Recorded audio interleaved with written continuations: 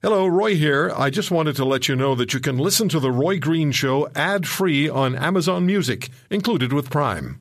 We would continue to reiterate that ask of the federal government is to treat all Canadian families equally when it comes to exempting the carbon tax on however they may heat their home. And what we're doing is mirroring a decision in Saskatchewan that the federal government made, and to have the consequences bantered around that potentially the federal government, I suppose, could attempt to enact are, I think, real troublesome. Premier Scott Moe with us an hour ago, Saskatchewan Premier, as the Premier and his government are refusing to collect the carbon tax on home heating, period, done. And now it's up to the feds, Guilbeault and Trudeau, to do whatever they're going to do. It'll be very interesting because once they carved out, and I apologize for my voice, it's laryngitis. It's better than it was yesterday. It'll be back totally by tomorrow or Tuesday. Anyway, they have a choice to make, and they created the carve-out when they excused Atlantic Canada from paying the carbon tax on home heating. And it was a political decision, nothing less than that, because it looked as though they were going to, and it still does, by the way, it looked and looks like they're going to lose massive numbers of seats that they controlled in Atlantic Canada. They're going to lose seats all over the country. My advice to Mr. Singh, and I told him that a year ago on this program, get out of that deal with Trudeau. Anyway, who listens to a talk show host, right? Exactly. Anyway, it was good to talk to the Premier about this issue. And really what he was talking about there was the potential for the federal government, and it exists under the legislation, to go after the minister in Saskatchewan who's responsible for, I don't know exactly what the ministry is called, but they can go, like, I don't know, he's not the collections guy, but effectively that's what he is. The federal government could go after him and charge him, and he could end up paying a fine. And at the end of the rainbow, there's the possibility of prison. Now, and for the Premier. So if that were to happen, you'd have a massive constitutional mess, even greater than the 1995 Quebec referendum on sovereignty ever had the potential to become. And that was a nightmare scenario. If you were around in 1995 and you remember, that was just really a scary, scary time for this country. So we're going to talk about that situation, but in a different context, or a somewhat different context. We're into the first weekend, of course, of 2024, and we're looking ahead into this year. What's facing us? What are we going to be dealing with? What are we as Canadians preparing for? What do we want? So my question on Twitter, X, at The Roy Green Show, was this. Let me read it. Are Canadians sufficiently engaged to unequivocally in 2024 say yes, we, as well as no, on matters affecting our lives? Or will we choose well, what are you going to do? Path of least resistance in the new year. And what the heck do we want?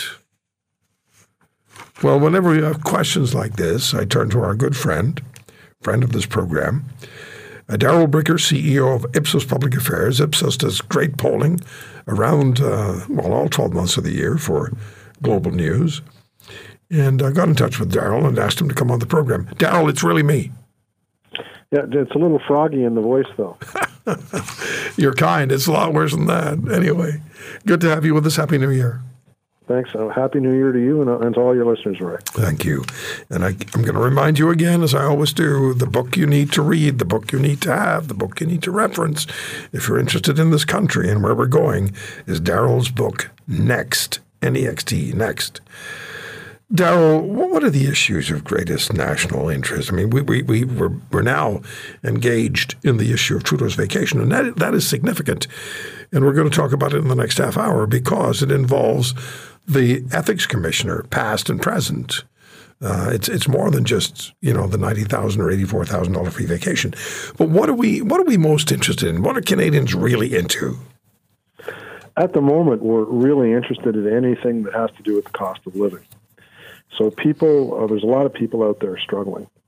And just meeting their weekly or monthly bills is really their preoccupation. And they don't have a lot of space to consider other topics at the moment. So really that's what they're most focused on.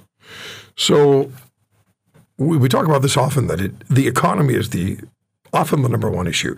But now it's drilled down to the personal economies, the individual economies, the family economies.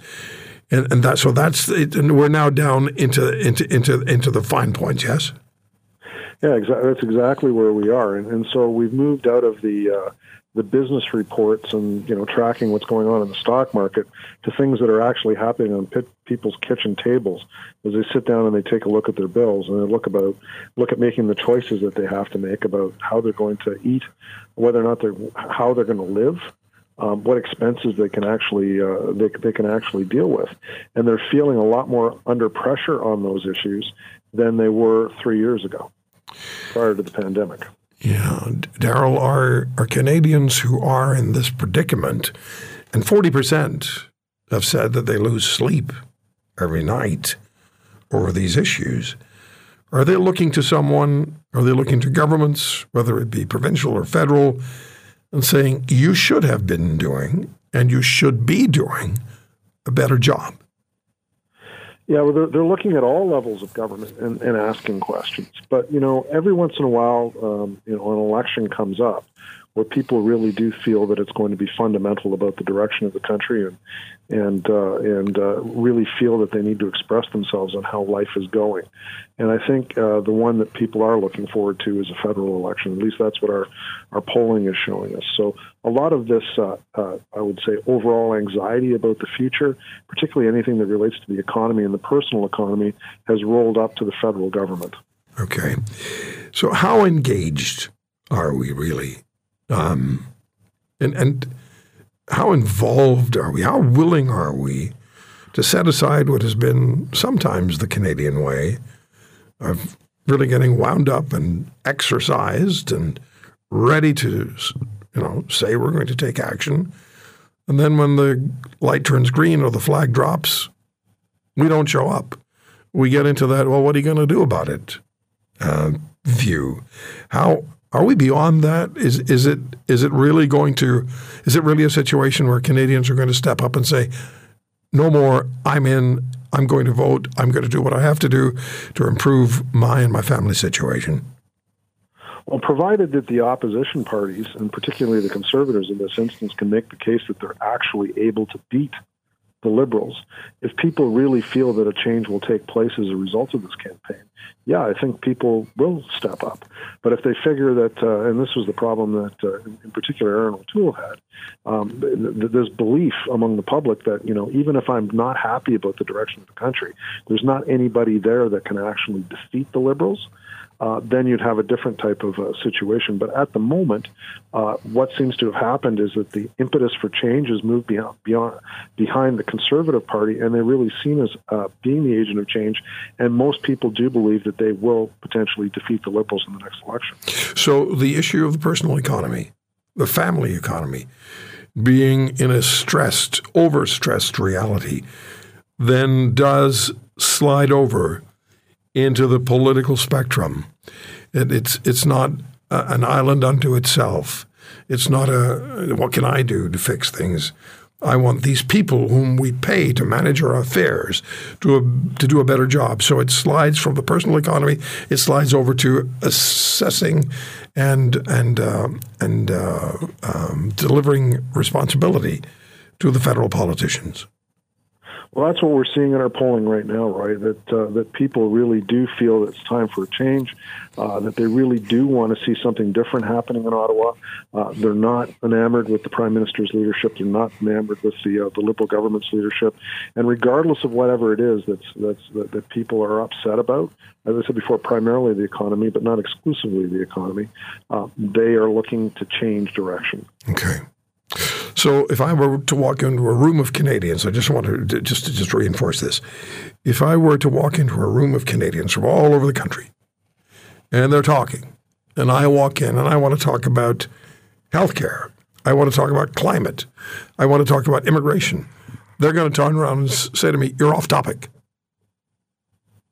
Not so much. It's all these things kind of cascade. So primarily they're concerned about the economy, but if you raise the issue of healthcare, they're concerned about that too. It's just the level of intensity of concern isn't the same magnitude as it is around the economy right now, and that's because people are living with it every day. But they're not happy with healthcare. They're not happy with any of the other issues that you're naming at the moment, and there really is this strong desire in the country for change. Yeah. And immigration and housing, another huge issue, and it's all at the feet, as it should be. It all rolls up to the federal government. Yeah, it should be at the feet of a government that's been governing for 8 years.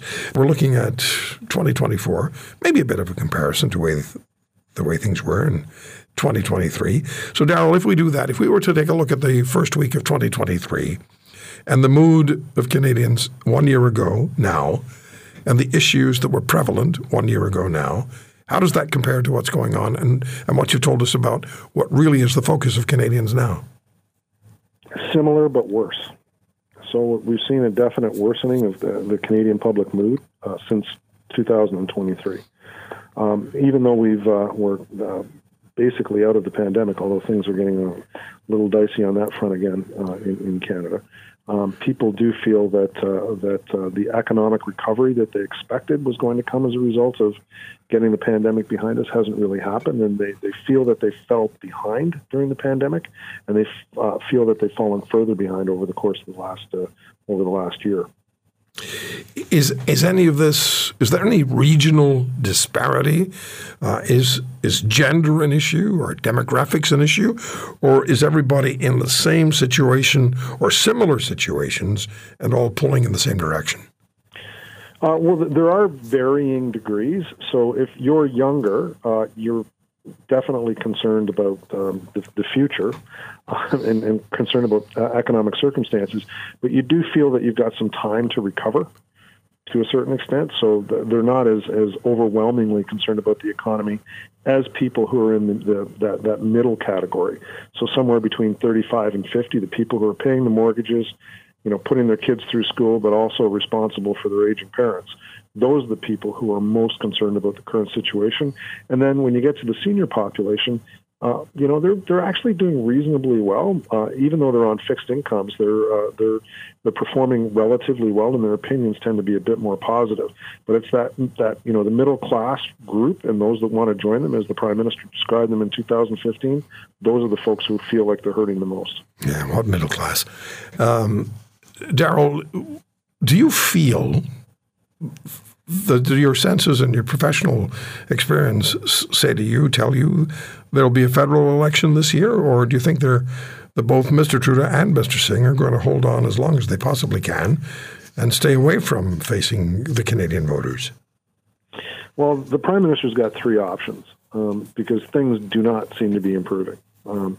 So one of them is that he can wait this out till October 2025, when we must have another election, and hope that maybe Donald Trump gets elected in the United States, although I don't think that he's hoping that that's the case, but that there's something that happens in the United States that he can respond to, and he can kind of change the current environment in Canada as a result of it. So hoping that the economy improves, hoping a few things go his way. Maybe if he waits it out till October 2025, he's got a better chance. The second thing that he could do is to simply say, enough is enough, and it's time for me to leave. And by the way, I wouldn't be completely surprised if he did sometime during the course of this year. The third thing that he could do is to try and change the narrative, try and change the situation by not waiting till October 2025, but having an election around a big issue sometime in the spring or the summer or even in the fall of this year. So there is some possibility, I think, that we could have a federal election. And when you ask Canadians, the majority of Canadians actually do want to have an election this year. Yeah, I do. So I started talking in our segment, I mentioned Scott Moe, the Premier of Saskatchewan, started the program with us. And the Premier and his province are refusing to collect the carbon tax on home heating. So it's a direct confrontation between the province and the federal government. Who's going to blink? Who knows? But is this a good time, given the mood of Canadians? Is this a good time for Premier Moe to be issuing such a challenge to the Prime Minister? I'm not suggesting that the Premier isn't doing it on principled ground. I'm sure he is. I mean, we talk many times, talk frequently with him. But is this a good time for Premier Moe to be challenging the federal government? Is he going to get public support? Well, in his province, which is he's obviously most concerned about, he's obviously going to get public support. And the reason is because cost of living at the moment really does trump climate in terms of the most immediate concern that people have. So I think in his province and probably in that region, so the Prairie region, there will be a lot of people who probably agree with him. Yeah. After the Premier finished his segment with us, I received emails from folks across the country listening to us saying, "Yeah, we agree with Premier Moe. We don't want to carry on with Mr. Trudeau." So, just in closing, 10 seconds, he's in trouble, Trudeau? Yeah, the biggest trouble of his political career. He's never been this far.